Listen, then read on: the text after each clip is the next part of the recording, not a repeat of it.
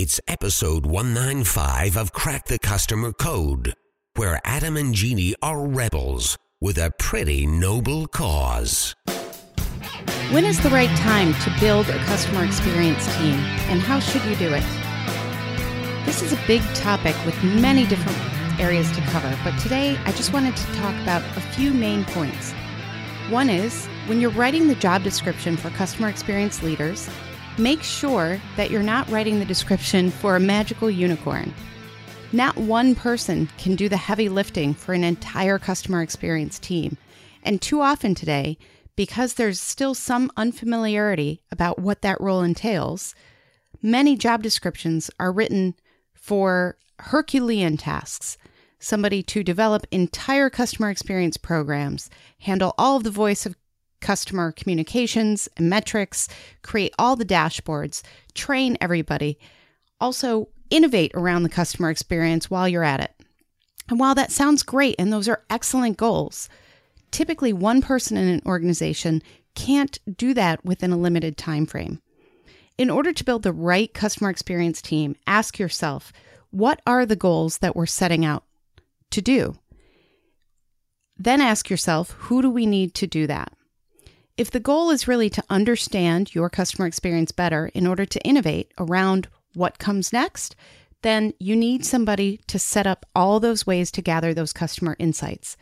Make sure you have a team who can not only gather those insights through surveys and different metrics like Net Promoter Score or customer satisfaction, but also somebody who can communicate throughout the organization so that you can continually learn what's working, what's not, and innovate around the experience that way.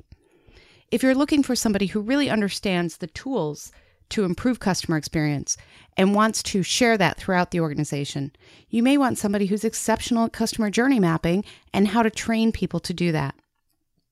Whatever your goals are, make sure you understand those, as well as when you put a leader in place, understand that there's real work around customer experience.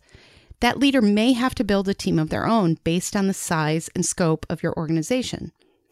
So by all means, set important big goals for your organization around customer experience and hire accordingly. But make sure you're watching for the skills and the goals to align as you build those teams. Lay as much groundwork as you can before the team is ready to start. But understand that you really do need that team to help you, as the leader, do the heavy lifting around customer experience. I hope this helps as you develop your own teams around customer experience. And I'd love to hear your experience about it. Find me on Twitter at JeannieCW. Thanks so much for listening to Crack the Customer Code, a proud member of the C-Suite Radio family. If you like C-Suite Radio, then check out C-Suite TV and watch in-depth interviews with business content for C-Suite leaders and entrepreneurs. Get insider secrets by going to csuitetv.com.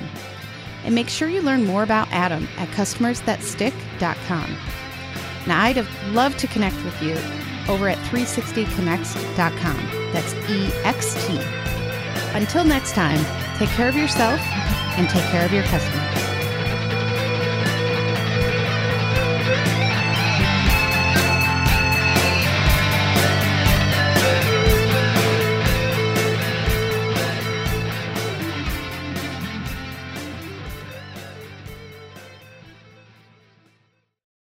This podcast is a part of the C-Suite Radio Network.